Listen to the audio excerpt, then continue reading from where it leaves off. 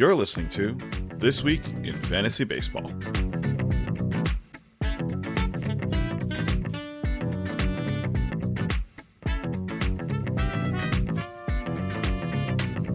Hello everyone and welcome to This Week in Fantasy Baseball. I'm Lee Keller, joined by John Kuh. Today we'll be talking about starting pitchers. We'll be going over the top 50 of Nick Pollack's top 100 starting pitchers for 2023 list and giving some of our opinions on them.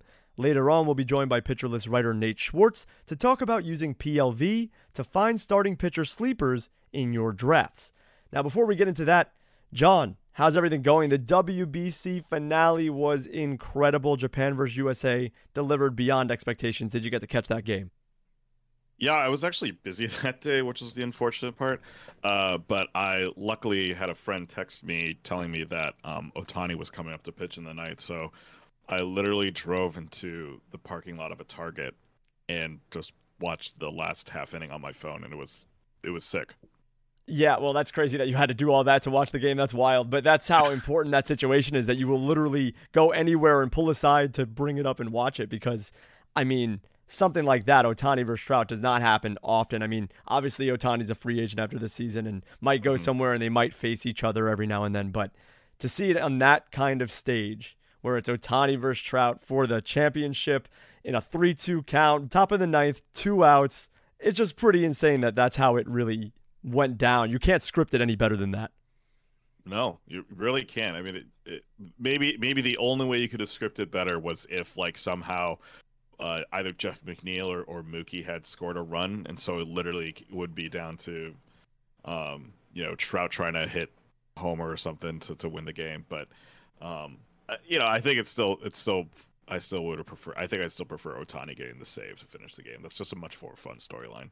Yeah, it's just actually insane to see how well this tournament performed and how incredible it's spread over Twitter, and everyone's talking about baseball right now. I mean, even an interview with Connor McDavid, a hockey player, and I don't follow hockey at all either, but he was interviewed and he was like, yeah, baseball is doing it right. Like, everyone's talking about the Trout versus Ohtani matchup, and It's exciting. People are talking about it. So this really generated so much hype around baseball going into the season. It's just incredible to see, because that's what the purpose of it is, to give a global recognition to baseball and to shine a light on it that maybe some fans don't really see. Yeah, there was actually a really fun tweet that was put out today by it was a pitcher out in Australia. I can't remember his name off the top of my head, but he basically did like a voiceover of him when he was pitching to Shohei Ohtani in one of their group games. And I just think, like, how fun that would be if, like, you're a kid and you know who Shohei Ohtani is, but you don't really know any of the pitchers from your own country. If you're from Australia, and then this guy, has this voiceover, this at bat where he strikes at Ohtani, and I don't know, maybe that inspires you to pick up baseball yourself because of the hope that one day you could even reach a world stage where you can, be playing against some of the best players in the world.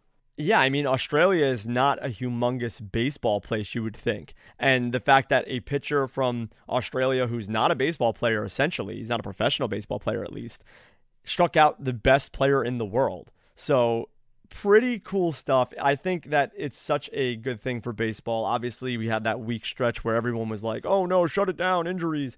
But I mean, are you kidding me? This is some of the most electric and fun baseball that I've seen in a long time. And man, it's just so cool that this sport is in full flow right now. Yeah, completely. It definitely was a good way to get us ready for the major league season. But in the same way, like, you get to see some players like for example, Sasaki, who's the starting pitcher for Japan. Yep.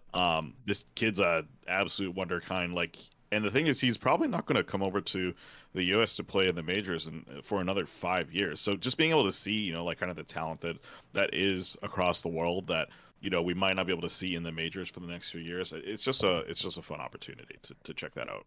Yeah, I couldn't agree more. It's really cool, like I said at the beginning of the tournament when we covered it on the podcast, that you get to see these guys that you normally would never see, and what you can expect for people in the Japanese leagues coming over to the U.S. like Sasaki is incredible. And a lot of those pitchers looked incredible on Team Japan. So it is a Yeah. really cool concept on that. And obviously, for anyone who didn't know, Team Japan did beat Team USA 3-2. It was an incredible game.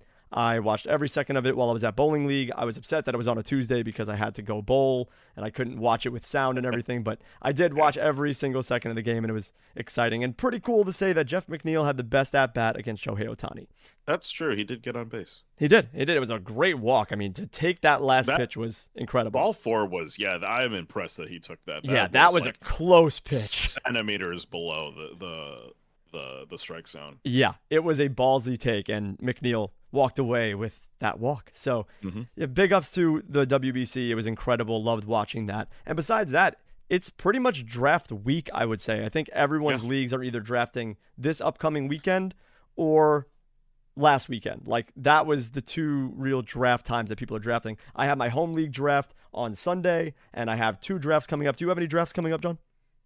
I am in a couple drafts right now. I'm in my pitcherless staff league draft. I think we're in round 21 now, so pretty much done with that.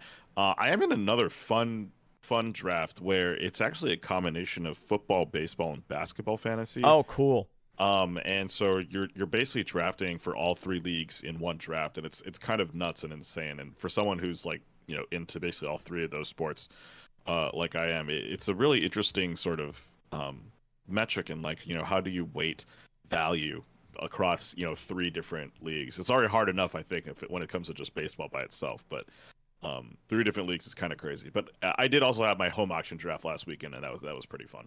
Yeah, that's the best. Home league drafts are always the most fun, for sure. But that league sounds really interesting that you're in. Like, are you drafting that right now? Yes, I'm in it right now. I think I'm in round 10 right now. It's kind of crazy because you're literally trying to figure out, like, do I pick a basketball player here? Do I pick a football player here? Do I pick a baseball player here? Yeah. As a quick thing, like, if you can, the first round, how did that look? What is the typical first round? Like, who went where? Like, does Judge go one overall? What is that? Well, so the interesting thing about this league is it's also a keeper league. Okay. And it's a forever keep league, so to speak. Oh, okay. But if you draft someone in the first three rounds, you have to let them go. Oh. But that also means that guys who had really good value, like Judge last year, where Judge was not being taken in, let's just say the top 6 picks usually in a first round draft, right? He was kind of maybe in the second round. He was getting picked up in the second round a lot, and I think major league in baseball drafts last year. Right. So the person who picked Judge last year, I believe let's see, Judge was picked last year in the 9th round. Wow. 9th round. 9th round, right? So he got kept in the 9th round. Right. Yeah. For this draft, which is incredible value. And so this league is also with a lot of with pitcherless people. So naturally, I think we all think we can draft baseball later. Yeah, right. Get the value maximum there. Right, exactly. So we want to get football and basketball out of the way. So in the first round, 12-teamer first round, 2 baseball players got picked, 4 basketball players got picked, and 6 football players got picked. Wow. And so the first baseball player taken was Trey Turner in the 9th pick of the first round. Okay. And then Joe Ram was the second baseball player taken in the 11th pick in the first round. So wow. So who was first overall? Very interesting values. Yeah, first overall was Christian McCaffrey. Oh, okay. He's a football player for those of you who aren't familiar with that. Yeah.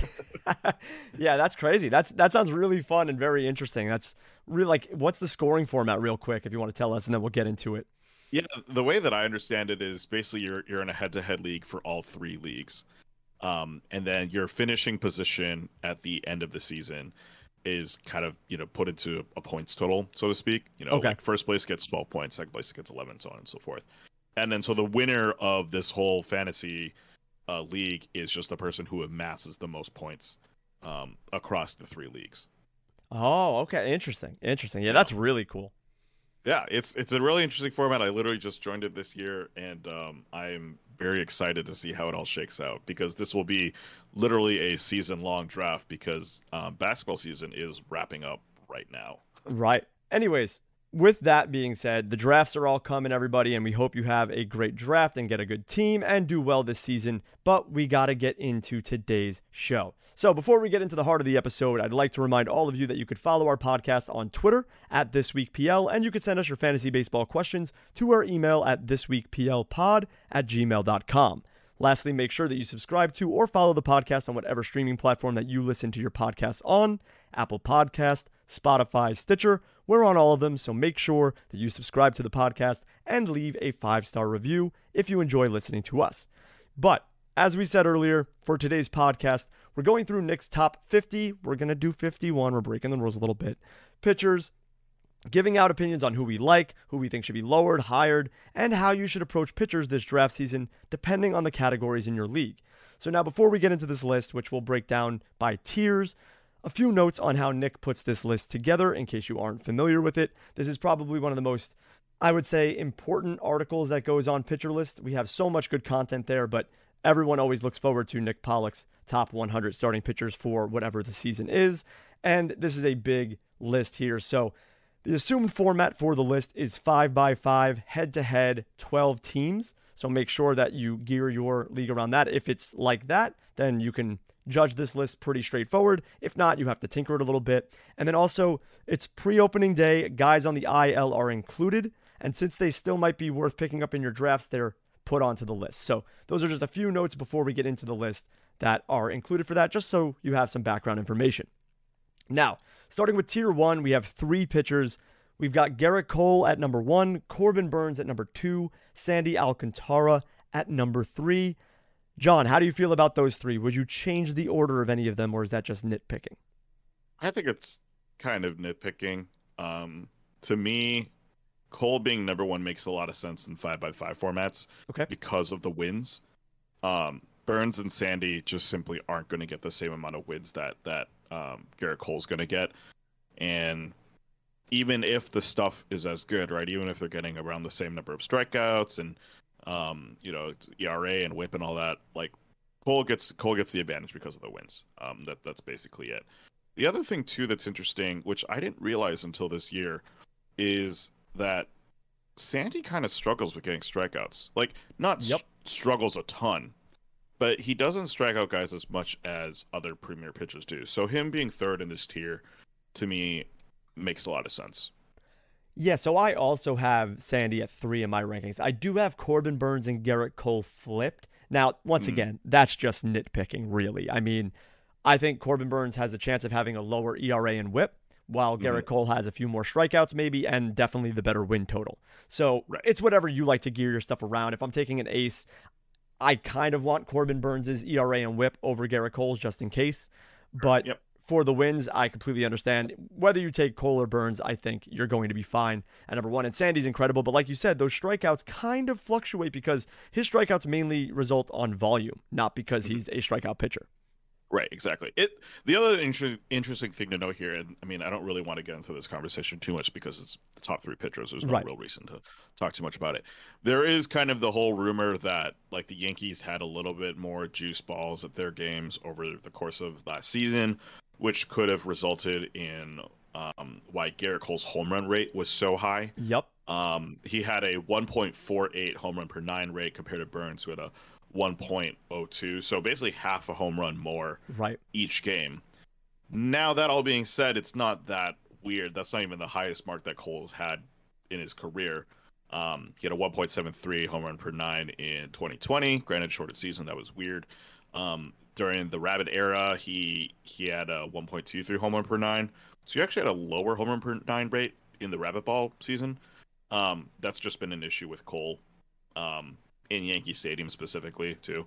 So there's maybe some explanation for it, but yeah, generally if you value ERA more, you probably should go Burnes. Yeah, I agree with that as well completely. And Garrett Cole hasn't really pitched in the most favorable pitching parks, right? I mean, Houston Astros Stadium, Minute Maid, bandbox to left field, Yankee Stadium, same thing, right field. So he's had some bad luck with that. But yeah, his home run per 9 is a little sketchy, but regardless, he is an ace and worthy of your number 1 pick for pitchers. Moving on to tier 2 from Nick Pollock's list, We have Shane McClanahan at 4, Brandon Woodruff at 5, Justin Verlander at 6, Aaron Nola at 7, Spencer Strider at 8, Shohei Ohtani at 9, and Luis Castillo at 10. How do we feel about this tier, John?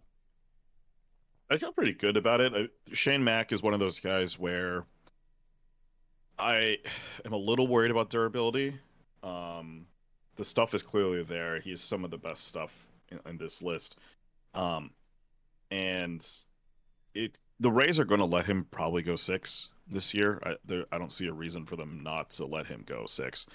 So to me, he is kind of like borderline that pushing into that top 3. The only pitcher here where I'm a little concerned is Spencer Strider. Okay. Not because I don't believe the hype, but to me there were some interesting things with his arm at the end of the season last year where he was losing a lot of velocity, right, as in his later starts. He's picked it up again in spring training, so he hasn't really shown that he's lost any real velocity in spring training, so maybe that's a good sign.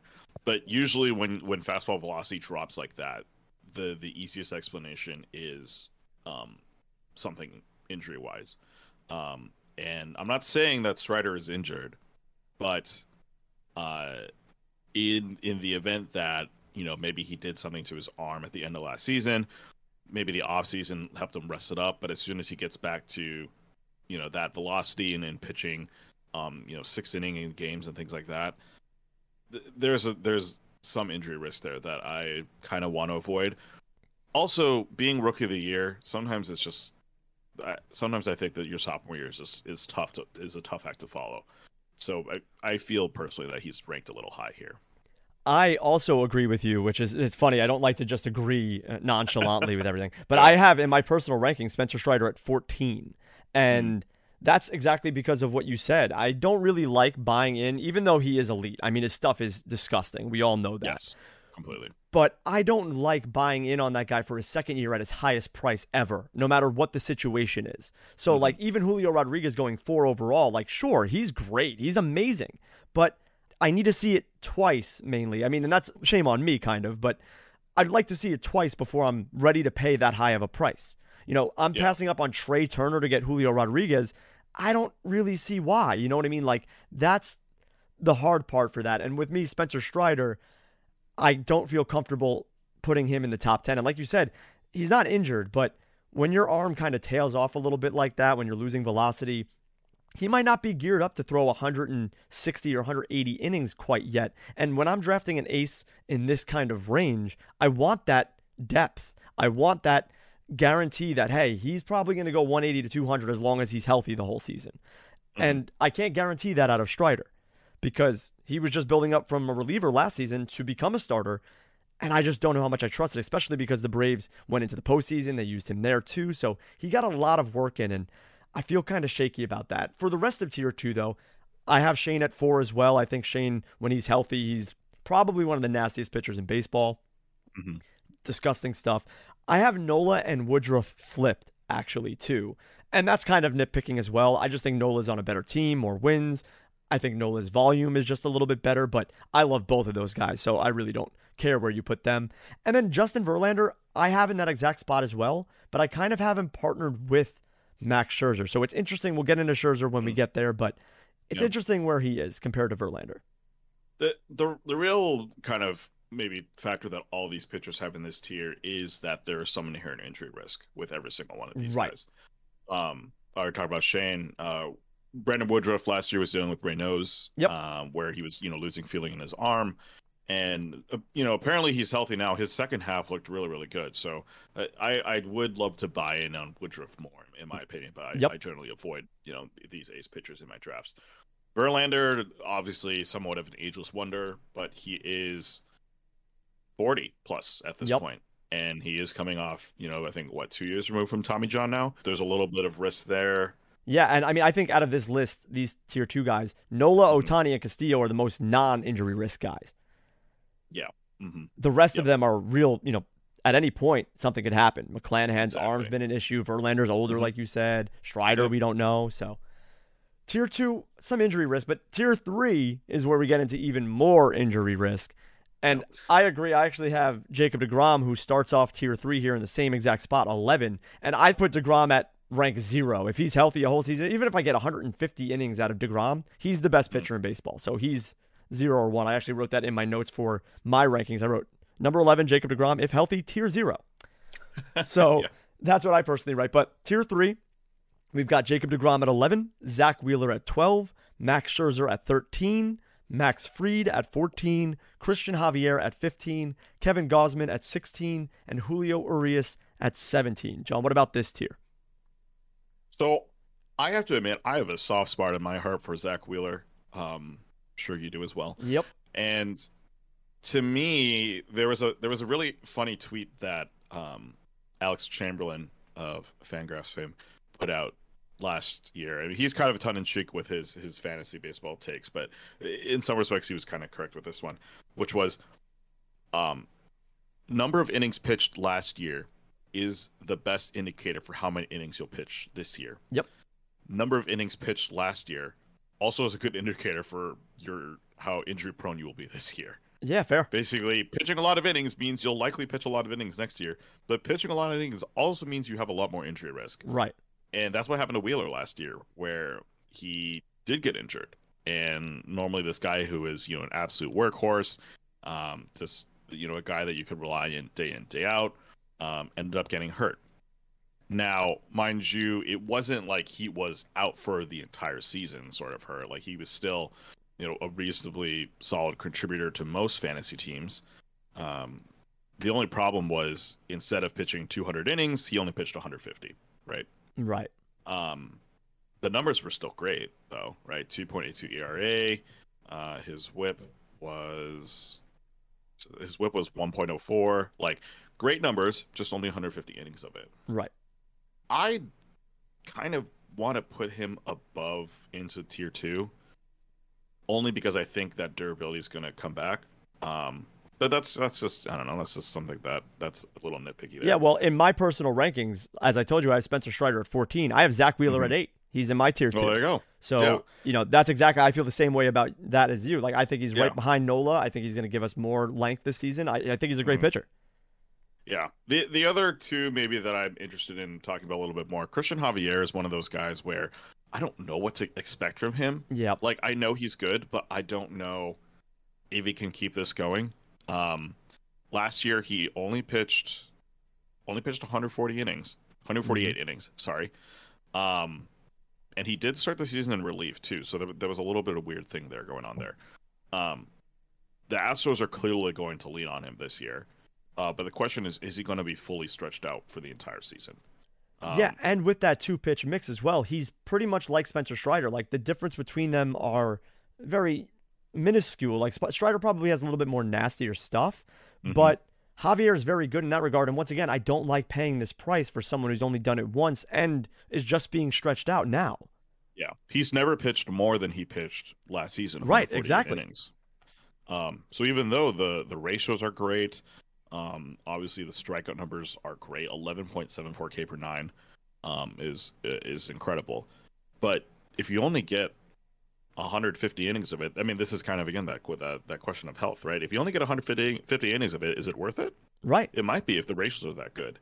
And then the other guy I want to talk about is Kevin Gausman, who I love Kevin Gausman. In my opinion, I'd raise him up here. I don't know how high I'd raise him, but I'd like him higher. I'd maybe put him above Max Fried, maybe at 13 or something like that. But with Gausman, he was incredibly unlucky last year. And he had basically the highest BABIP in the majors, which is incredible for a guy you think of Kevin Gausman's caliber. Now, I don't know if, Toronto didn't really upgrade their defense that much. I know they brought in they brought in Matt Chapman last year as a trade, and everyone's like, oh, they have like great defense now at third base. And this year they didn't really do too much in terms of bringing in more guys that are everyday sort of players in the infield. So I don't know if that's really going to help them on the defensive front. But I have to believe that last year was a complete outlier for Gausman, and that he's able to turn around this year again and be back to his normal self. His BABIP was so inflated that it's just ridiculous. That's an outlier. Like that doesn't Hmm. happen normally. And I'm also a huge Gosman fan, which is it's funny because we are agreeing on more stuff than I even realized that we agreed on. That Yeah, I guess. like I'm waiting for a disagreement. The viewers are probably like, this guy just agrees with everything he says. What is Right. it? I'll But let you go first next time. yeah, well, for me, I love Gosman, and I had him in pretty much every year last year because I felt like he came at such a discount. And I think he's coming at a Hmm. discount again this season. Oh, completely. Yeah. So I love jumping on his value. I also have him higher than Nick has him Hmm. too, higher than Max Fried, of course.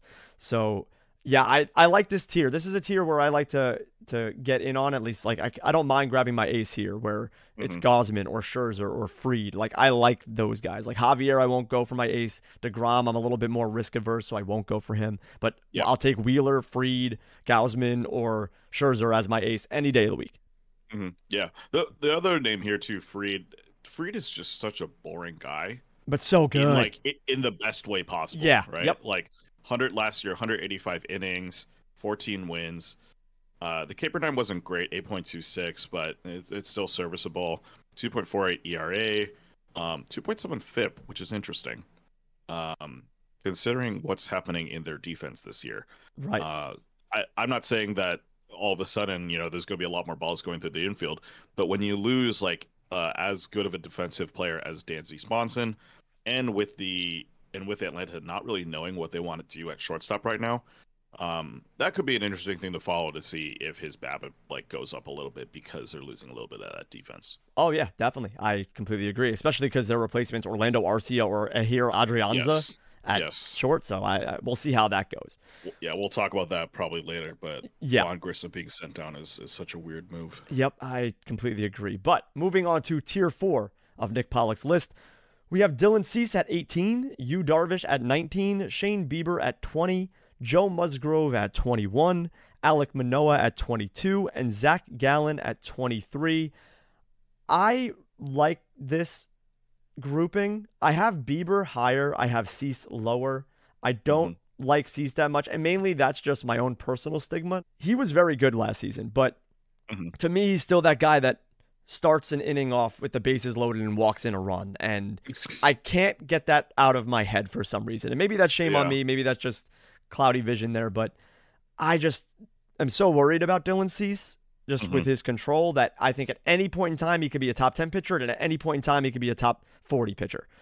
Yeah. And that to me is kind of scary for someone around this range. I think Yu Darvish is very slept on in general, but I think Nick Hmm. ranked him accurately. I have Bieber higher than Darvish, though. I like Alek Manoah. I like Zach Gallen a lot. I think Zach Gallen's going to have a great year this year. And Joe Hmm. Musgrove, I personally think is going to be so good because just the value you were able to get him after that toe thing. Like I said in the TGFBI draft, I got him in the 10th round because everyone was so scared by it. And when Yeah. I figured out that it was only going to be a start or two, I jumped Hmm. on him and got great value. So I like this tier. What about you, John? Yeah, this tier is interesting. I don't really have too many issues with it. Maybe a couple things to point out. Um, Joe Musgrove's ERA last year 2.93, FIP 3.59. Yep. Alek Manoah's ERA last year 2.24, FIP 3.35. Yeah.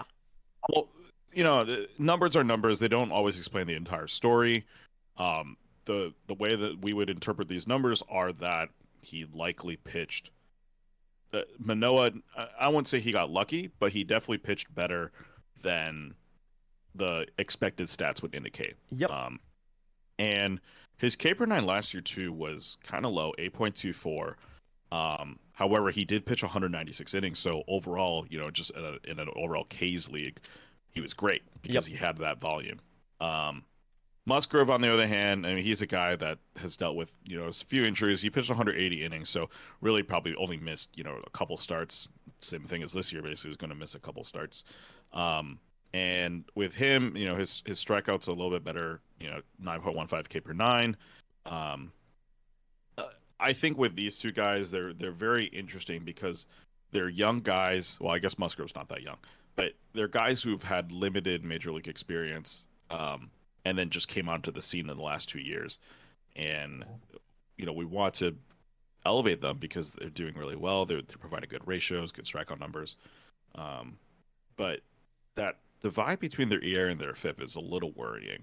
Not to the point where I'm like, bringing them down a lot, I still think they're better than the guys in tier 5.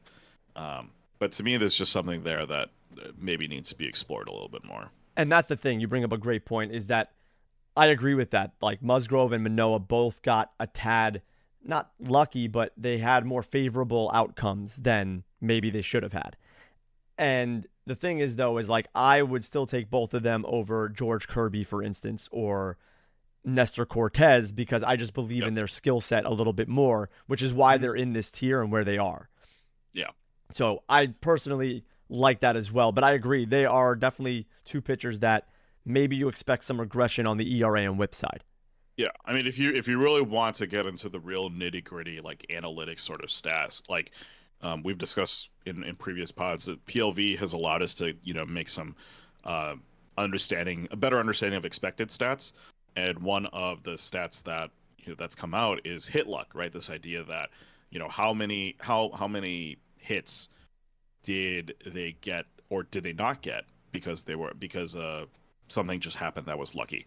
And Manoa is at minus 38 hit luck, which means that he gave up 38 less hits than he should have. Wow.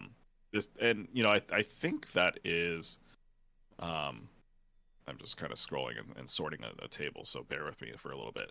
But the players that are like kind of leading that are like Tony Gonsolin. Zach Gallen actually interesting up here, minus 52, but he actually has a really good defense behind him, so I'm not that surprised about that. Christian Javier minus 50. He's it's because he kind of only had a fastball, so there's some interesting stuff there. But yeah, Noah slots in as the 6th luckiest pitcher, so to speak.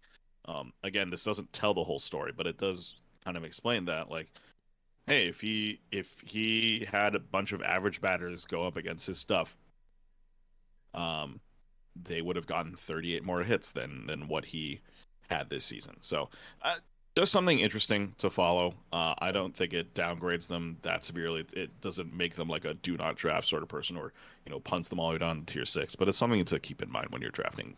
Yeah, that's food for thought for sure. And I think everything evens out. All the luckiness that Alek Manoah got, all the unluckiness Kevin Gausman got, kind of balanced it out. So pretty interesting how that works, especially with teammates. Just our luck for people who have Kevin Gausman on your team, and then for your opponent to have Alek Manoah on his Of team. course. Yep. Yeah. Now, before we get into Tier 5, we're going to take a quick break, so stay tuned. All right, we are back, and we're going over Nick Pollock's top 100 starting pitcher list, but we're only doing the top 50. We're in Tier 5 right now, and Tier 5 starts with Robbie Ray at 24, Carlos Rodon at 25, George Kirby at 26, Framber Valdez at 27, Luis Severino at 28, Nestor Cortez at 29, and Lance Lynn at 30. John, any comments about this tier? Framber is interesting here, specifically because you and I both enjoy playing quality start leagues. Yep. And Framber led the league last year in quality starts. Yeah, I have him higher in my personal rankings, just to throw that out there. Yeah, he had like 26 or something like that, I think. It was crazy. Yeah, he went on a wild streak. Yeah. Basically, I don't expect that to happen again.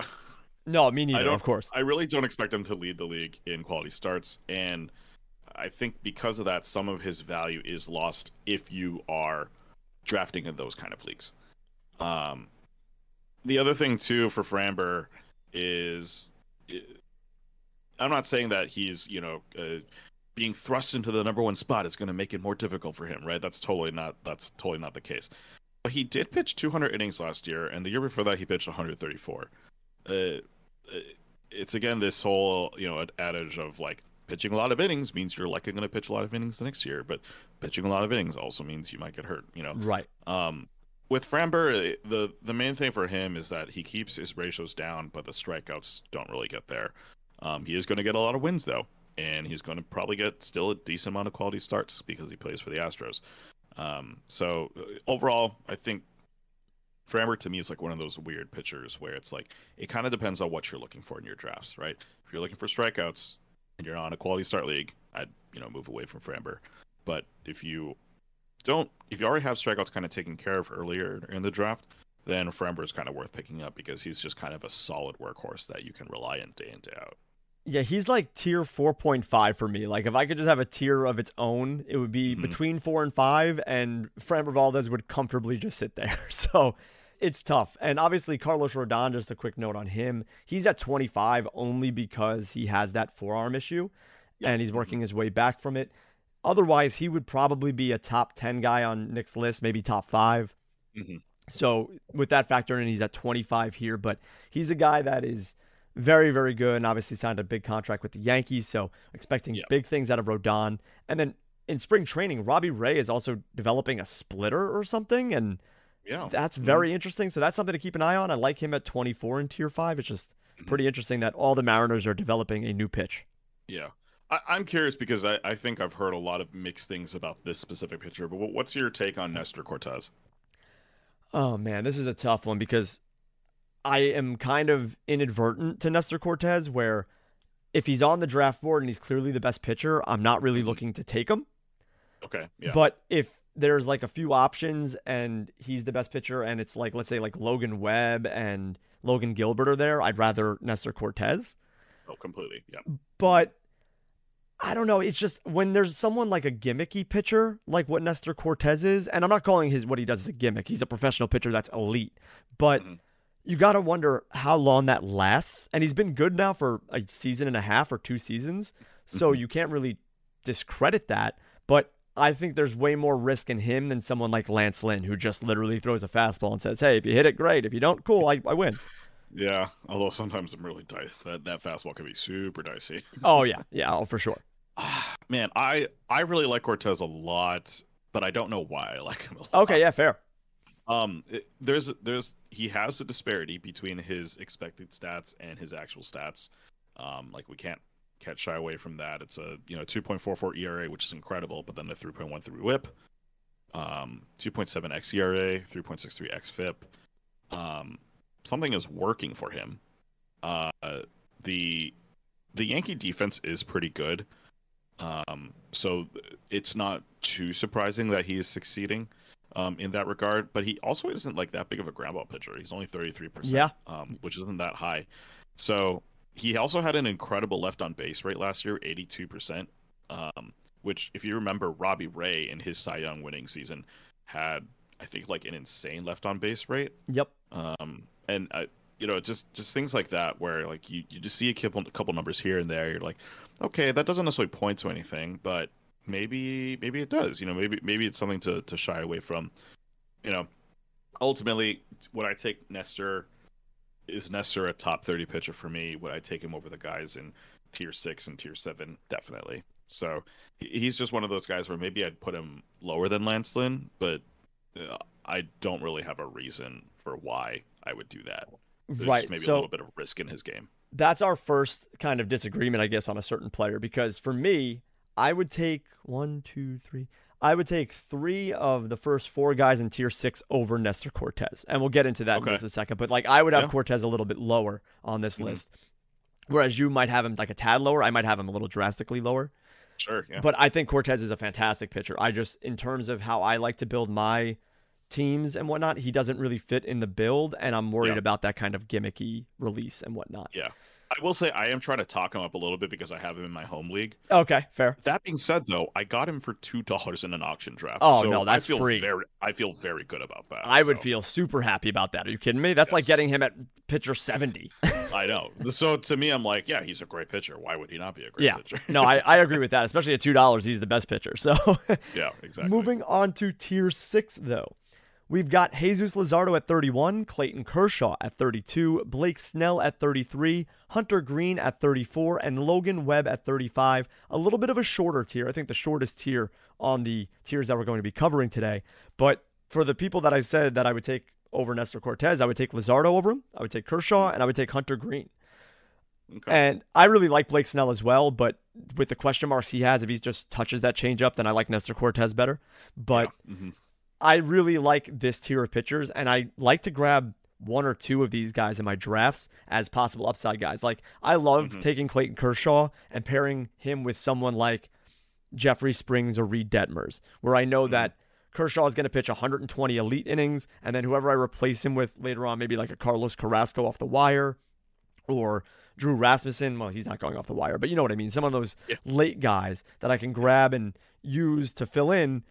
The replacement value with Kershaw is just going to be an ace that you're getting so late. So Big fan of Kershaw. Luzardo's upside, I think, is phenomenal. Hunter Green's upside, I think, is phenomenal. And Blake Snell could be great. Logan Webb is kind of, he's such a hard pitcher to navigate. But how do you feel about tier 6? So I think Luzardo's way too high here. Fair. It's a fair point. It's a fair point. You and I both have affection for him. Like we talked ad nauseum about how much we love Jesus Luzardo. Yep. But last season he pitched 100 innings, good ratio, 3.32 ERA, 1.0 for WHIP, 10.76 K per nine, which is great. But he's never done that before. Yep. And maybe it's maybe it's something in the water in Miami, right? They somehow are able to crank out really, really good pitchers. And I was glad he left Oakland to go to Miami because I thought that was a great move for him. But at the same time, like, is this repeatable? Like, right. Or the other thing too is the injury concern. And I don't know if I trust him more than any of the other guys on this list. I maybe trust him. I maybe trust him more than Hunter Green because Luzardo at least has like more than one pitch that works. Right. Or technically two. Hunter Green does have two pitches that works. But Blake Snell, I'm taking over Luzardo. Clayton Kershaw is interesting because it's like 130 innings of ace level play. And maybe Luzardo gets you 130 innings of ace level play, but then Kershaw's ace level play is so much better. Right. So I think I take almost everyone in this tier over Luzardo. Logan Webb's like one of those guys where I think he's going to make like a sneaky comeback.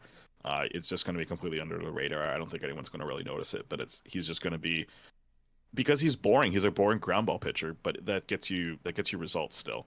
Yep. Blake Snell, he says he's not using his changeup, which is great.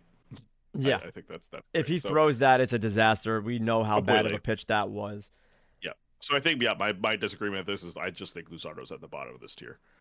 And I actually agree with that. I would take Luzardo over Cortez, like I said, just because I believe in Luzardo's upside way more than what Cortez does, and that's a different discussion. But I actually have Luzardo behind Jeffrey Springs and Reed Detmers. I have right in that tier, in there. So that's where I have him, but I like him better than Nestor Cortez. So if that makes sense, I think he's too high on this list as well, but I do like Luzardo a lot. I mean, if you look at it, if he pitched 200 innings at that level, I'd elevate him in this list. Right? Oh, obviously, yeah. But I don't think I don't think he's going to get to that volume, and B, even if he did, he's not pitching at this level. Right. And the other thing too is that he doesn't get you wins. Exactly. For Miami. Yep, that's the tough part about Luzardo. But moving on to tier 7, we have this tier and one more to go, and that will wrap up the top 50 of Nick Pollock's list. But in tier 7 of his list, we have Chris Sale at 36, Logan Gilbert at 37, Joe Ryan at 38, Lucas Giolito at 39, Jeffrey Springs at 40, Reed Detmers at 41, Grayson Rodriguez at 42, Pablo Lopez at 43, Charlie Morton at 44, and Nick Lodolo at 45. This is a big tier, the biggest that we've talked about. And in my opinion, this is where I love to cash in drafts. This is my go-to zone here. I like to grab 2 or 3 of these guys. Giolito, one of my favorites as a bounce back. Springs, absolutely love him. Detmers, love him. Lodolo, love him. Even Sale, I believe in a bounce back. So all these guys, I love all of them, except maybe Grayson Rodriguez. I think he's a little high. Obviously, we haven't seen much out of him at the major league level yet. And maybe I'd scale back Charlie Morton as well. But besides that, I really love this tier. Yeah, this is a very interesting tier. And I think the 2 guys I want to point out here are Logan Gilbert and Joe Ryan. Yep. Because these are both guys who, maybe less so for Gilbert, but they rely on a fastball. And then their secondaries are kind of meh, right? Like, yeah, I agree. Yep. Like, Gilbert's slider is not good. His curveball is even worse. Yep. Like, he kind of gets by with his 4-seamer, and it's a good pitch, right? It's a really good pitch, but he relies on it basically to get those outs. Joe Ryan's even more extreme version of that, where his 4-seamer is, again, really solid. 70th percentile in PLV, which is pretty solid. But then the slider is abysmal. Although supposedly in spring training he has developed maybe of a sweeper. Right. because he went to driveline, you know, whatever that means. Yeah. And and his changeup is also garbage too. Like Joe Ryan has like 1.5 pitches, and Logan Gilbert has like 1.75 pitches. Yeah. And I just don't see how that succeeds in a season. Like it clearly did last year. It Right. worked out for both of them. But at the same time, to me, they're at the bottom of this tier, maybe even lower. Because as much as I love Joe Ryan, obviously being a Twins fan, it's hard for me to see success for him as teams see his fastball more and more. Right. Like there's something that's weirdly deceptive about it, and I'm not smart enough to know why it works the way it does. But at the same time, like it's a 90-ish mile an hour fastball. Yeah. Like it should get hammered, but it isn't. And as long as that continues to be, one of the main reasons to not believe in Joe Ryan, like I don't know. To me, he's a little high here. Yeah, so they're at the bottom of my tier here. Obviously, I don't have Grayson Rodriguez in this tier at all. I have him a little lower. Pablo Lopez is probably towards the bottom as well, and Charlie Morton is not on this tier either. Okay. Yeah. But I would put Joe Ryan and Logan Gilbert behind Detmers or Pablo Lopez. hmm Pablo Lopez is actually really interesting to me. And I'm not saying this just because I'm a homer. No, of course, yeah. The reason why he's this low has got to be injuries, right? Because Yep. other than that, his stuff is at least good enough to be tier 6. Well, he's been a tale of two halves kind of pitcher. That's true. Last Yeah. season, he dominated coming out of the gate, but then kind of ran out of gas and kind of got clobbered in the second half of the last season. And I know that because I traded for him in between that good starts and bad starts. So it was kind of rough, especially because I gave up Martin Perez in the deal for him. Ooh, tough. So, Tough. yeah, I gave up a fan favorite for him, and he stunk. So Pablo Lopez kind of left me with a sour taste in my mouth, but I love how the velocity's up in spring training and in the WBC. I think that Pablo Lopez has a lot of upside, and if he can just figure out how to keep it going throughout a full season, and obviously no injuries, of course, I think he's got all the promise in the world, and I would push him up a little bit. But until I see that one time, like I said, this is kind of the range where I'd be comfortable taking him, maybe a little bit lower. Yeah, that's fair. I think I maybe elevate him a little bit, but I think that's purely homerism, and it isn't because of anything else. Yeah, that's fair. That's fair. Like I said, out Another of thing- all these guys, Jeffrey Springs and Reed Detmers are my go-to favorites. It's very easy to say, oh, they're my breakouts because look at what they're doing in spring training. But before spring training even happened, these two guys I had pinned. I mean, Reed Detmers a little later when I found out that his velocities were up and his pitches were better and whatnot. Yeah. But I was in on Springs before all of the hoopla in spring training. Yeah, I am so incredibly high in Detmers that I should be a little worried. I was very happy to draft him in everywhere I could this season. Yeah, I agree. And then Morton, just a little tidbit about Morton is that his curveball doesn't look as good. Yeah. And that's And been his that's what calling scares card for me the years. most. Yes, That's his bread and butter. If he doesn't have that, what does he have? exactly. Yeah. So the last tier, tier 8, pitchers 46 to 51. And the reason why we did 51 is because 51 is actually really interesting. But Freddie Peralta is at 46. Drew Rasmussen is at 47. Dustin May is at 48. Tristan McKenzie's at 49. Chris Bassett is at 50. And Kodai Senga is 51, wrapping up tier 8. Now, Drew Rasmussen is another favorite, mainly of PLV, and you could get more into that as well. But Drew Rasmussen is a PLV darling. Same with Jeffrey Springs, and I don't know, that Rays rotation is kind of otherworldly when it comes to PLV and all these other things. Even Tyler Glasnow's up there too. So pretty crazy that Drew Rasmussen's 47, but it makes sense. He could even be higher if he just pitches a full season and is giving you that length. Freddie Peralta coming back from injury. I love Freddie Peralta, but I don't know what we're going to get out of him. Dustin May is an incredible dart throw, and 48 is a great spot for him. Chris Bassett, I'm a little bit worried about with the whole pitch clock, and Toronto a little bit more out on Chris Bassett this year than I would want to be. And then Kodai Senga, I am super high for this season. But John, what about tier 8 do you like? Yeah, I have been basically trying to get Drew Rasmussen everywhere. Yep. Because I'm maybe admittedly falling for he looks great in PLV. He legitimately like top 10 pitcher in PLV. And I'm like, yeah, I want that. Do I know if it's actually going to work out? I have no clue. But there's something about his stuff that works really, really well. And at the same time, if the Rays are kind of more willing to let guys go a little bit longer, they don't have as deep of a bullpen as they used to. Yep. That is one thing to note. And so they're going to be somewhat hard pressed to let those guys go, a little bit longer than maybe they used to be. The Rays are very well known for having short leashes on their pitchers, and so if they have to lengthen that just a little bit, I would be very excited about Drew Rasmussen. Just some PLV numbers because why not? Let's throw these out there. He's top 20 in PLV. He's let's see, top 15 in PLA, and this is pitchers who pitched 100 innings last year. Right. So really high quality stuff there. On an overall basis, he's doing really, really well. If you look at quality pitches, which is basically like how many pitches did you throw that were good pitches by PLV's metric, he's in the top 30. On and on. There was a little bit of a hit luck last year, and his infield's a little suspect, but the Rays find a way, and they'll find a way to make that defense look good.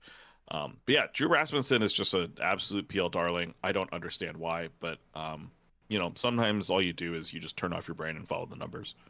Yeah, and that's something with Drew Rasmussen that just shines bright is like, hey, if it all looks good, just trust it and go along. And if it doesn't work, cool, you drop him and move on. But if it works, you've probably got yourself a top 30 pitcher for a very low cost.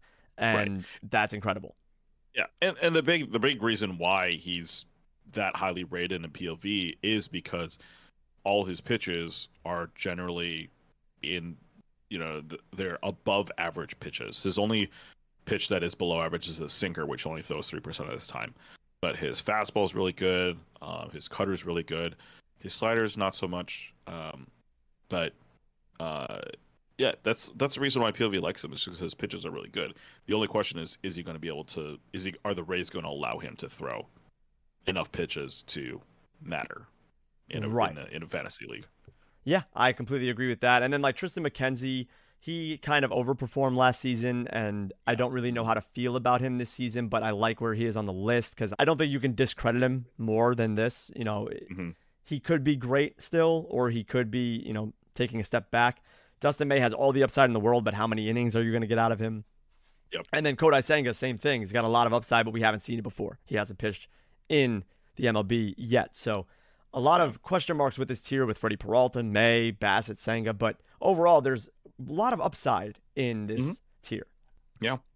Tristan McKenzie, like, it's not exactly the same thing as Spencer Strider, but both guys were essentially rookies that came out and, just took the league by storm. Spencer Strider obviously more so than McKenzie. Right. But then McKenzie kind of showed like, hey, I have this small, I mean, he's not small, but the small frame. Yeah. He's a stick. He's a stick, right? Yeah. And he made it work, which is the cool part. However, is that going to be repeatable this year, right? Or does he need to basically put on more muscle, more mass, so to speak, so that he doesn't just pitch himself into oblivion? Yeah. But that wraps up the top 51 on Nick Pollock's top 100 starting pitcher list for 2023. We did 8 tiers, went over the top 51, so hopefully you were able to get some names out of that maybe we like more than the list or less than the list says. And maybe going into your drafts, you hold on to some information that we gave you here today, and it helps you draft a quality starting rotation. But now we will take a quick break, and when we come back, we'll be joined by Pitcher List writer Nate Schwartz to talk about his article, Process vs. Results, Identifying Sleepers Through PLV and Run Value. Stay tuned. All right, we are back and joined by Pitcher List writer Nate Schwartz, longtime recurrent Nate Schwartz. So Nate, welcome back to the show. How are you doing today? Thank you. Good to be back. We're about a week away from opening day, and I could not be more excited. Yeah, it's exciting times. I'm super excited for opening day. Can't wait for it to happen. The WBC was electric and so much fun to watch. So if that's any little precursor for the rest of the season, I'm very excited about it. But before we get into it, tell us a little bit about yourself for people who haven't seen the episodes that you were on, like how long you've been playing fantasy for, or what team you're a fan of. Yeah, so I've been writing at Pitcher List for just over a year now. I'm on the Going Deep team, mostly talking about pitchers and all of the fun that consists of that. and I've been playing fantasy for about like 3 or 4 years. Mind a gap in 2020, just as that was quite the weird season, and I'm very glad that 2023 feels like the first real normal fantasy season in like 20 since 2019 basically. Yeah. And root for the Cardinals in my free time, so hopefully the amount of exposure we got in the World Baseball Classic continues to give us good graces going into the season. Yeah, you guys had a lot of WBC representatives. You had Michaelis and Wainwright, Goldie, Arenado, and then Nootbaar, of course, the champion. Yeah, we had Gallegos on Mexico, Yup. Andre Palante on Italy. Like, I think they had 7 or 8 guys total, which I think was the highest out of any MLB team, which is I think really interesting. Wow. Nice. Well, moving to the article that you wrote recently for Pitcher List, process versus results, identifying sleepers through PLV and run value. Obviously, PLV is kind of one of the new things for this year, a fun tool that we all get to have our hands on. But just in case for people who don't know, what would be kind of your short description of PLV? And then on the flip side, you also talk about run value in this article. What's your short description about run value as well? So I will not do the PLV description full justice, and to that, I recommend reading Nick's articles about PLV on the website, or just watching the PitchCon presentations when they were originally introduced, as they are fascinating and give a very good understanding to how it works. But in my understanding, PLV, or pitch level value, is a pitch quantifier that takes physical and categorical attributes to any given pitch, puts it in a machine learning model based on results from 2020 to 2022, and then determines on a scale of 0 to 10 how good of a pitch it was, which means that we can basically determine how good a pitch is regardless of the actual result that happens. Mm-hmm. As you know, a pitcher can throw a really good slider down in a way that somehow gets poked out for a homer, while the pitcher can also get away with a fastball right down the middle that a hitter just missed. So it really looks to like truly quantify each pitch outside of the actual result that we see. And meanwhile, StatCast's run value, which I think is one of, at least previously, one of my like go-to ways to look at pitch types, assigns a value to a pitch based on the results. So, if pitchers threw a fastball that everyone swung and missed on and couldn't hit, it would grade with a really low run value. Well, if everyone mashed a pitch, it would get a very high run value. So that kind of looks at the result, whereas PLV looks at the actual pitch itself. And they do share similarities in the data, but obviously with two different kind of types of ways to determine how good a pitch is, we see some big differences, and that's kind of what I looked into in this article. Yeah, PLV is so in-depth, and it's such a new thing, obviously, that just came to light. So there's a lot of research that needs to be done on the viewers' and listeners' parts to understand it fully. And like you said, going to Nick's outline of it on the article or to watch the whole PitchCon presentation of it is something that would give it more justice for you to understand. But moving deeper into the article, the first pitcher in the article that you mentioned is Hunter Green, who had a real up and down season last year. I'm very high on him this year, so I'm looking forward to him. So hoping to hear good things from you. You mentioned that his fastball improved a lot over the season, and PLV sort of backs it up. How do his secondaries look, though, in comparison to that fastball? So Green only has one like main secondary pitch, which is his slider that he throws about 41% of the time. He also has a changeup, but that only has about 5% usage. And both of those are for very good reason. The slider is very good, and both PLV and run value agree that the pitch is indeed a very good slider. A 5.4 PLV on the slider ranks in the 87th percentile, and a -5 run value ranks in the 85th percentile. So both stats are pretty consistent on how they view it. Meanwhile, the changeup is also very similar, but in the wrong direction.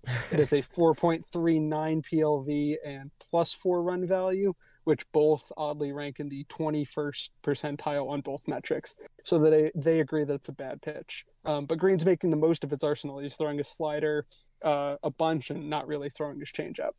Yeah, we're seeing a lot of pitchers nowadays really stick to that two-pitch mix, the fastball slider combo. We've seen DeGrom, Strider, Javier, and now mainly Hunter Green. So it's pretty interesting to see that those two pitches are being the most predominantly thrown, for instance, amongst those kind of power pitchers, you know?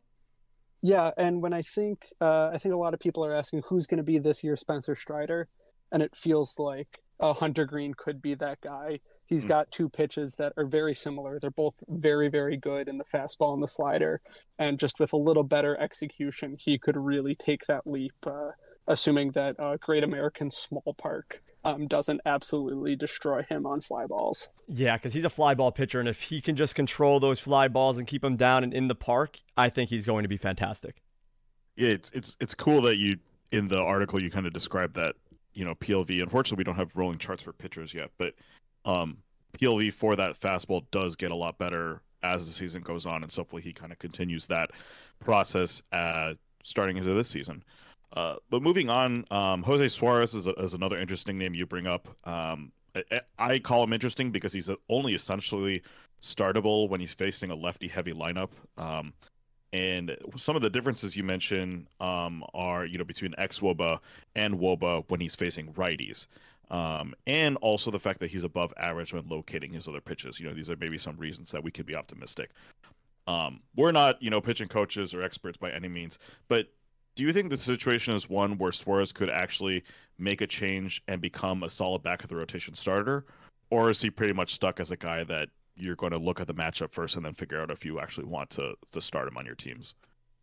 So I think first it's a little difficult because the Angels aren't necessarily super forward thinking in terms of their pitcher development. Sure. So I don't necessarily trust that they will find a way to get the best out of Jose Suarez possible. I think if he was maybe in a like different home, if he was in like Los Angeles or Tampa Bay, we'd be all over him. Mm-hmm. But in terms of who Jose Suarez actually is, I think it's a little tough because his slider, which is his primary off-speed pitch, is a less than ideal shape for dealing with righties.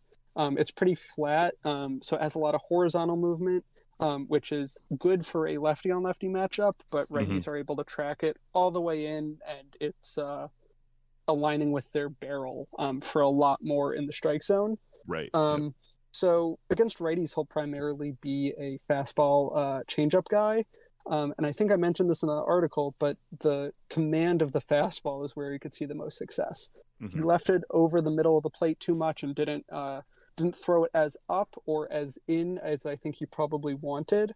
So it was just kind of hanging out over the plate. And while the changeup was good, being leading with a fastball meant that it would get hit around a bunch.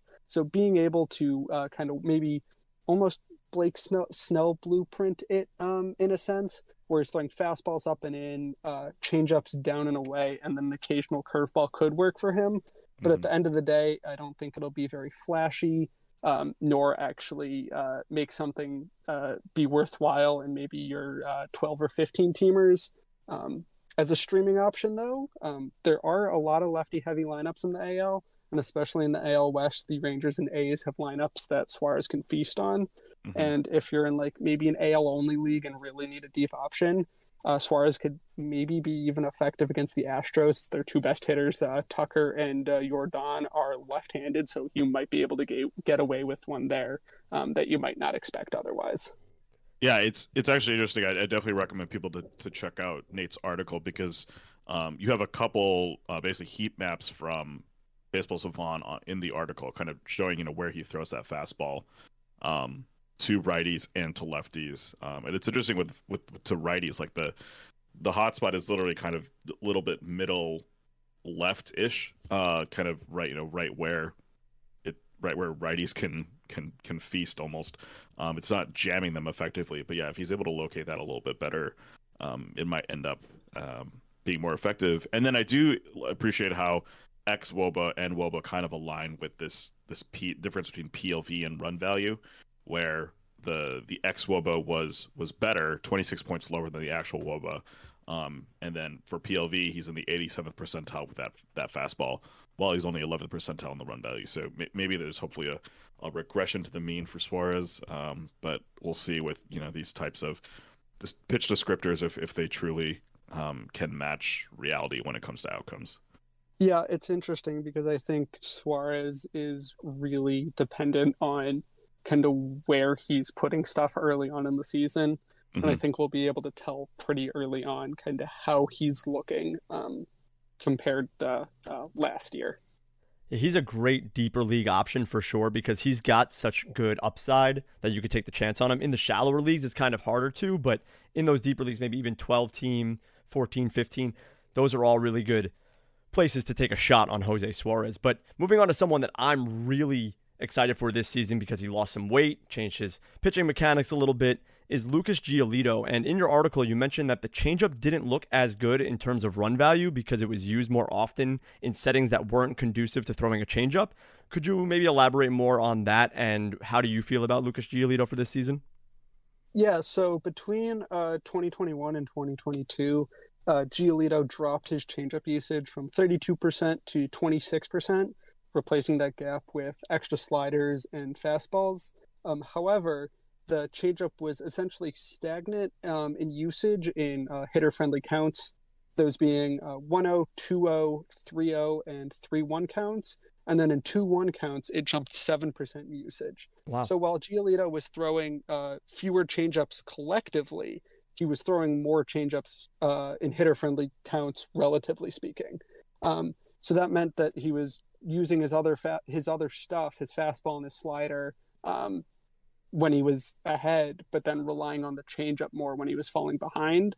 And if he's starting to kind of come around, have a little bit more fastball velo, he said he reworked his mechanics a little bit. He might be more confident to go back to the changeup in moments where he may need it to be more effective. Didn't he have a pretty good changeup to start with? Is he just throwing it in the wrong times? Yeah, his changeup has always been good. PLV has thought it's been good, and if you actually look at the run value of it, which I am actually going to pull up right now, it has been good in years past, and Right. it makes it really show the anomaly that was 2022's high four ERA. Um, in 2020, the changeup was a -2 run value. In 2021, it was -11, and then all of a sudden in 2022, it balloons to a +7 run value. Wow. So I have to believe it's something with how he's using it, because the pitch PLV thinks it really hasn't changed.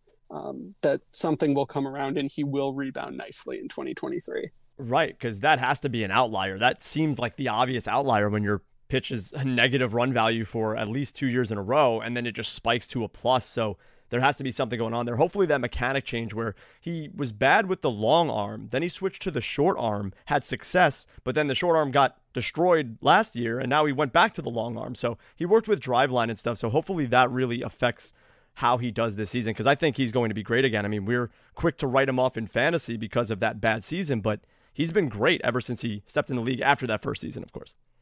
Yeah, it's quite an interesting career because people were ready to label him as a bust Yep. early on, and then he figured it out and was awesome. And then last year rather, kind of the question marks are creeping back. But I like him going into 2023. I think he's at a great discount compared to where he really should be. And I trust that Giolito is going to put up a probably 3.4 to 3.5 ERA this year. I agree completely. Yeah, and then I guess kind of wrapping up the interview, there's a lot of fun names that we didn't talk about in the article. JD Brubaker, Marco Gonzalez, guys that are kind of at the fringes of your fantasy teams. But were there any other pitchers that didn't make the cut for the article? Any other interesting tidbits that you found between, disparity between someone's PLV and their run value? Yeah, so when I first pulled this, there were a lot of exciting names. And as I was planning this out, I determined I didn't want to write 5,000 words and write about maybe every pitcher on the planet. Sure. So I'll give a few quick hits. The biggest just missed guy I saw was Alex Wood, whose sinker and slider were both top 10 in disparity between PLV and run value within their respective pitch types. And I think he's kind of a popular late in the draft bounce back candidate. And I know everyone looks at the ERA compared to the FIP and the Sierra and the expected ERA, and it's like, oh, there was a clear underperformance last year, and there are factors like the Giants defense that make that weird, but PLV really kind of liked what he did compared to run value. So I think that kind of adds legitimacy to his bounce back. The player with the highest disparity overall between PLV and run value is actually Eliezer Hernandez and his slider. So Eliezer Hernandez with the Marlins, he's one of 8,000 pitchers that they have that could be a legitimate MLB starter. Yep. And I think he currently slots at, I think, 8 or 9 on their depth chart. So he's not necessarily going to see too many starts and not necessarily fantasy relevant. So didn't feel the need entirely to write him up. And then just some other names and pitch types towards the top were Aaron Ashby and his changeup, Nate Uvalde's slider, and Trevor Rogers' slider. What's Couple crazy? Marlins guys in there. Yeah, well, Eliezer Hernandez is actually on the Mets now. Oh, I didn't. I think we signed him either in the offseason or the last season. He got traded over or something. But I loved Eliezer Hernandez when I heard we got him. I was like, man, he is someone who was in a situation with the Marlins, like you said, where he was like the 8th starter in their rotation, kind of. But now, if there's any injuries to the Mets rotation, he might be a legit contender for a job. Yeah, I kind of actually. Wow, that's poor research on my part. But yeah, no, I like that a lot, giving him a new place and potentially a place to succeed with. Scherzer and Verlander being great, but obviously the age is a little worrisome. I know David Peterson's going to fill in, maybe Tyler McGill is going to fill in, but Hernandez, the slider could become a thing. I kind of liked him last year until the role kind of squashed that opportunity up, but that's probably like a mid-season pickup if things kind of break his way. Yeah, because he's really good. Eliezer Hernandez has some nasty stuff.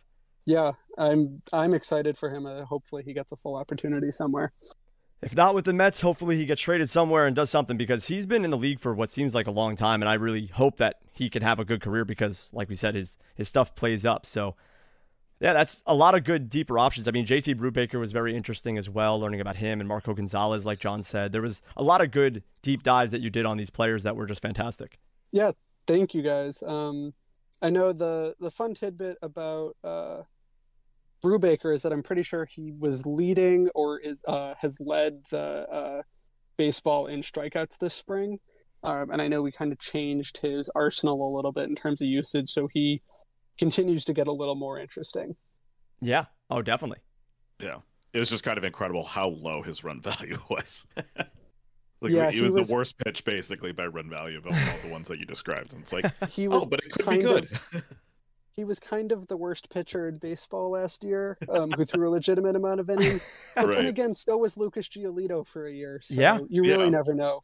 Development is always kind of fun to see, and hopefully Brubaker can put something together this year. Yeah, that's a very good point. A lot of people wrote off Giolito after that one season, and people might be writing off JT Brubaker, but who knows? Maybe he could be great. But, Nate, thank you so much for taking the time. We love having you on, so thank you so much for joining us for this episode. Your article was fantastic, and more people could check it out on pitcherlist.com. Before you sign off, do you want to tell people where they could find you on Twitter or something? And if you're excited about any articles that you have upcoming, please share with us.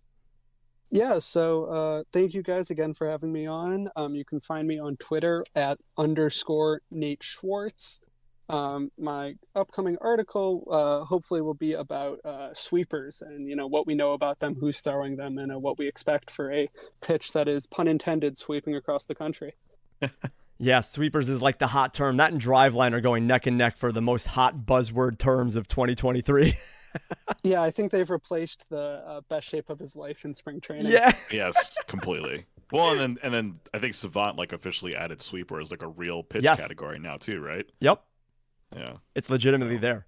But Nate, for anyone who wants to follow him on Twitter, it's _NATESCHWARTZ. Make sure you go and follow him. Great stuff coming out of there. And we're excited for your next article. Nate, once again, thank you for taking the time to talk with us. Yeah, of course, guys. Have a good one.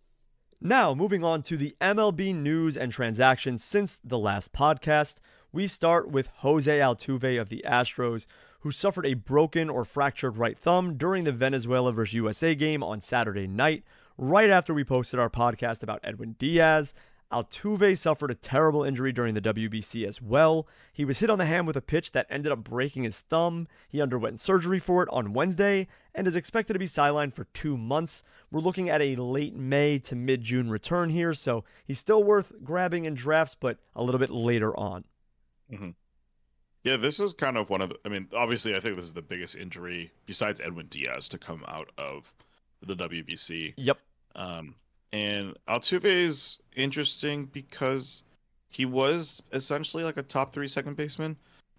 Depending on, how you ranked between Semien and Albies, Altuve was right up there with those guys. And so it creates a little bit of a challenge here because second base isn't that great this year. Even as we discussed, right, Vaughn Grissom, who was kind of at the tail end of second base in a lot of leagues, is not going to be starting in the majors this year. And it'll be interesting to see how drafts adjust. We might see some more Chad Chisholm helium, which I'm all for. Or maybe Gleyber Torres gets up a little bit from his current ADP of 112. But yeah, Altuve being out is pretty huge, not just for fantasy, obviously, but for Houston as well. But they've got plenty of guys there that can take over their offense. I don't think they'll be too hurt by this injury. Yeah, the replacement value at second base isn't too great for Houston, but they'll get around with him being out only for 2 months. They're a great team, and for fantasy, yeah, he's my number 1 or 2 second baseman, either him or Semien. And then Jazz is obviously going to get outfield eligibility, which I'd probably rather play him there, but I don't know. But I love Jazz as well. But yeah, Altuve, for fantasy purposes, losing him was really rough, especially for second base, which is already thin. Right. If in maybe a little thing here, like if you look at the auction calculator on Fangraphs, we have one on PitcherList. This is just the one that I opened up at the time. Altuve is now the 14th best second baseman. Basically his plate appearances went from 700-ish to 450, and so just pricing that in, maybe he's worth a flyer in your drafts. Like if you already have a second baseman, and you're maybe in round 12 or 13, maybe it's worth picking him up. He's still worth value in drafts. That's to be said. Yeah, that's a great point, and I've done that as well in my drafts. In my home league, I took Altuve in the 8th round. It's a keeper league, so the values are a little bit different, but I took him in the 8th round because why not? He's a great player, so he's going to have value this season, and it's just about picking your spot when it comes to Altuve now. Right. Moving on, we had a huge injury happen. Rhys Hoskins of the Phillies was carted off the field due to a non-contact left knee injury during a spring training game on Thursday.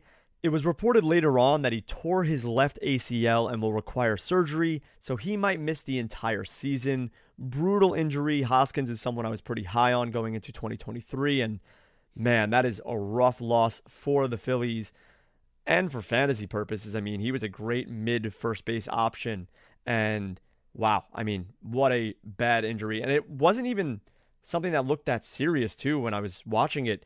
He kind of was just fielding a grounder to his left, and he was going onto the grass and kind of just pulled up lame and was on the ground and carted off. Yeah, it's tough. Rhys is like one of my favorite non-Twins players. I don't know why. I've just always enjoyed him. And when he had that, it wasn't even a bat flip. It was a bat bomb, basically. Yeah. When he hit that homer in the playoffs, I was just so happy for him.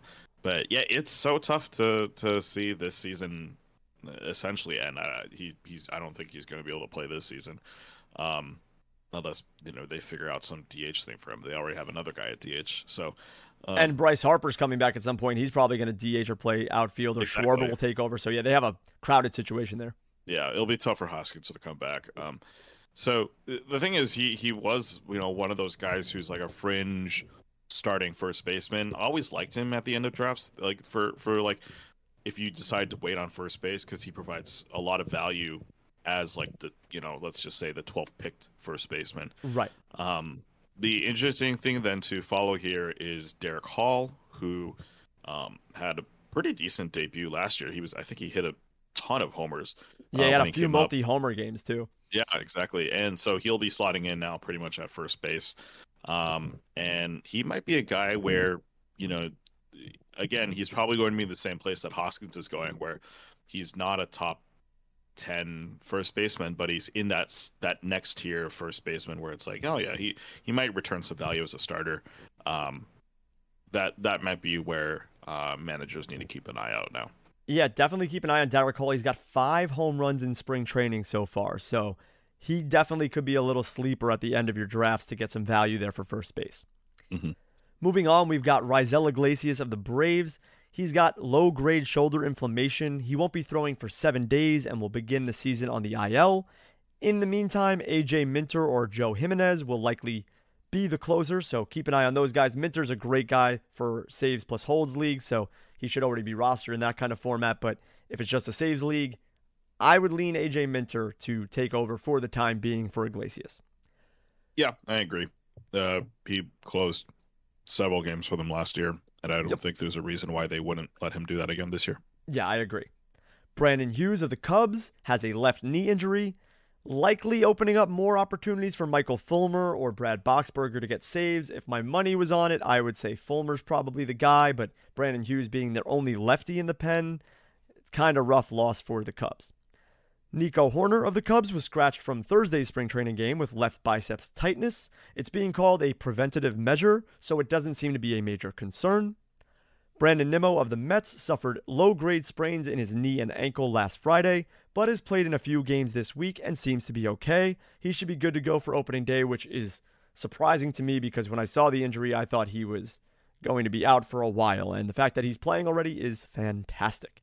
Carlos Rodon of the Yankees threw a bullpen session on Thursday. He threw 15 fastballs, not too much work, but it's good to see him ramping up from the left forearm strain. He could be back before the end of April. Jorge Polanco of the Twins is likely to start the season on the IL, leading to Nick Gordon or Kyle Farmer to play second base. Alex Kirilloff of the Twins likely to start the season on the IL as well. Joey Gallo or Donovan Solano will likely play first base, while Trevor Larnach will play in left field. And then Yohan Duran of the Twins took a comebacker in a minor league game earlier in the week. However, he did pitch in a game on Thursday, so it appears to be that he's okay, which is a breath of fresh air for Twins fans. But John, there's a lot of Twins injuries here. How are you feeling?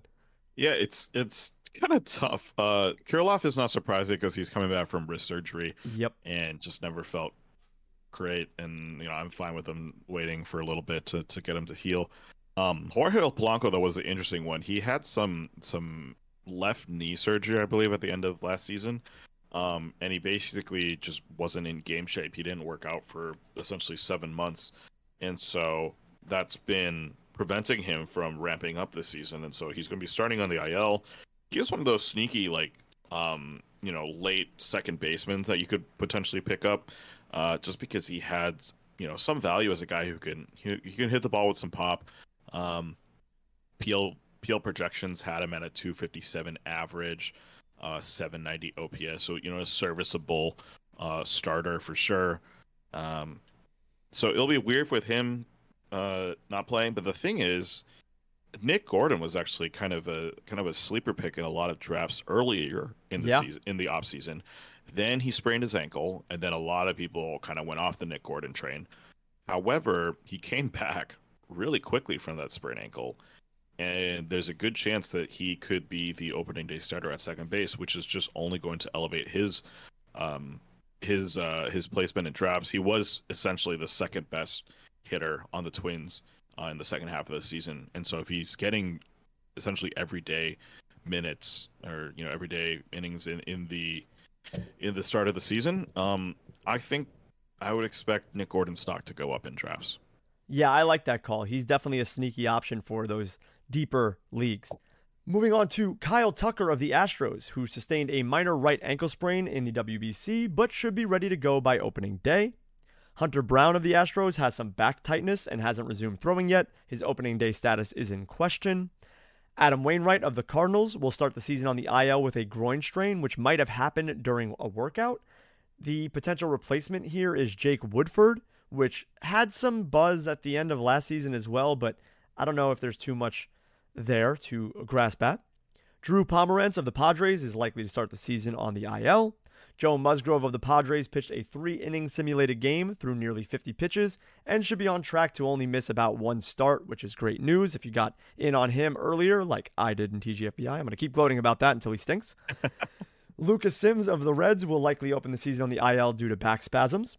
Luke Weaver of the Reds will likely open the season on the IL due to right forearm soreness. Brandon Marsh of the Phillies is day-to-day with a left finger injury. However, he did play in a Thursday spring training game, so he's probably all right. Steven Okert of the Marlins could start the season on the IL with an adductor issue. Ranger Suarez of the Phillies has left forearm inflammation. He had an MRI, which came back negative. He might start the season on the IL, and if he does, it opens up a spot in the rotation for Matt Strahm, but we'll see what Ranger Suarez does in the next coming weeks. Michael Lorenzen of the Tigers has a mild left groin strain and will likely start the season on the IL. However, he's not expected to miss much time, so if you were looking for Lorenzen in deeper leagues, he should be back soon. James Paxton of the Red Sox is throwing bullpen sessions after dealing with a low-grade right hamstring strain. He should return soon as well. Michael Brantley of the Astros is likely to start the season on the IL. He's working his way back from shoulder surgery. And Bryce Harper of the Phillies, this is a cool bit of information, but I think it's just semantics. I don't think there's much to see here, but the Phillies aren't planning on moving him to the 60-day IL, which opens up the possibility for him to come back sooner than June. However, no announced change in Harper's timetable yet, so still expect him to be back in mid-June or post-All-Star break. I think that this is just, like I said, a semantic move where they could put him on the 60-day IL, but they're just going to leave that spot open for now, and if they need to, they will move him there. But I don't think the timetable has sped up at all. Yeah, to me, this is super weird because if you move on to 60-day IL, you open up a spot in the 40-man. Right. And why wouldn't you do that if you know that he's not coming back within 60 days? Yeah, I agree. I don't know why they would do that. Yeah, to me, it doesn't make any sense. But maybe they're just trying to, be coy about their plans and, whatnot. But to me, that was a weird thing. Going back to a couple other things you mentioned, though. We'll talk about this a little bit when we talk about who is optioned to AAA. But for Adam Wainwright being out, the interesting thing is that the Cardinals sent down Matthew Liberatore, who did pitch for them last year, and it was one of their better pitching prospects.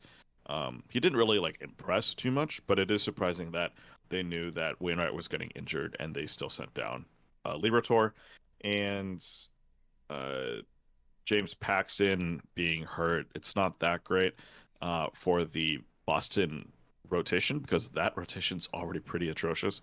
But I don't really know who would be coming up next for them, but I would say don't worry about it because I don't think it's going to be a very good pitcher that would be taking over Paxton's spot. Yeah, Paxton, I feel I haven't seen him pitch in 5 years at this point, so I don't know. I'm kind of worried about the Red Sox rotation as well. But yeah, great points on all those guys, and those are all the MLB news that took place. And now we'll move on to transactions for people that were optioned to AAA from spring training. So we have Michael Soroka of the Braves, Matt Mervis of the Cubs, Cole Tucker of the Rockies, Nick Pratto of the Royals, Francisco Alvarez of the Mets, Chase Silseth of the Angels, Luis Ortiz of the Pirates, Jake Cousins of the Brewers, Matthew Liberatore of the Cardinals, as John mentioned, Dakota Hudson of the Cardinals, which is kind of a shock to me, Yeah. Jordan Luplow of the Braves, Eli White of the Braves, Vaughn Grissom of the Braves, which is probably the biggest shock, which we'll get to in a second,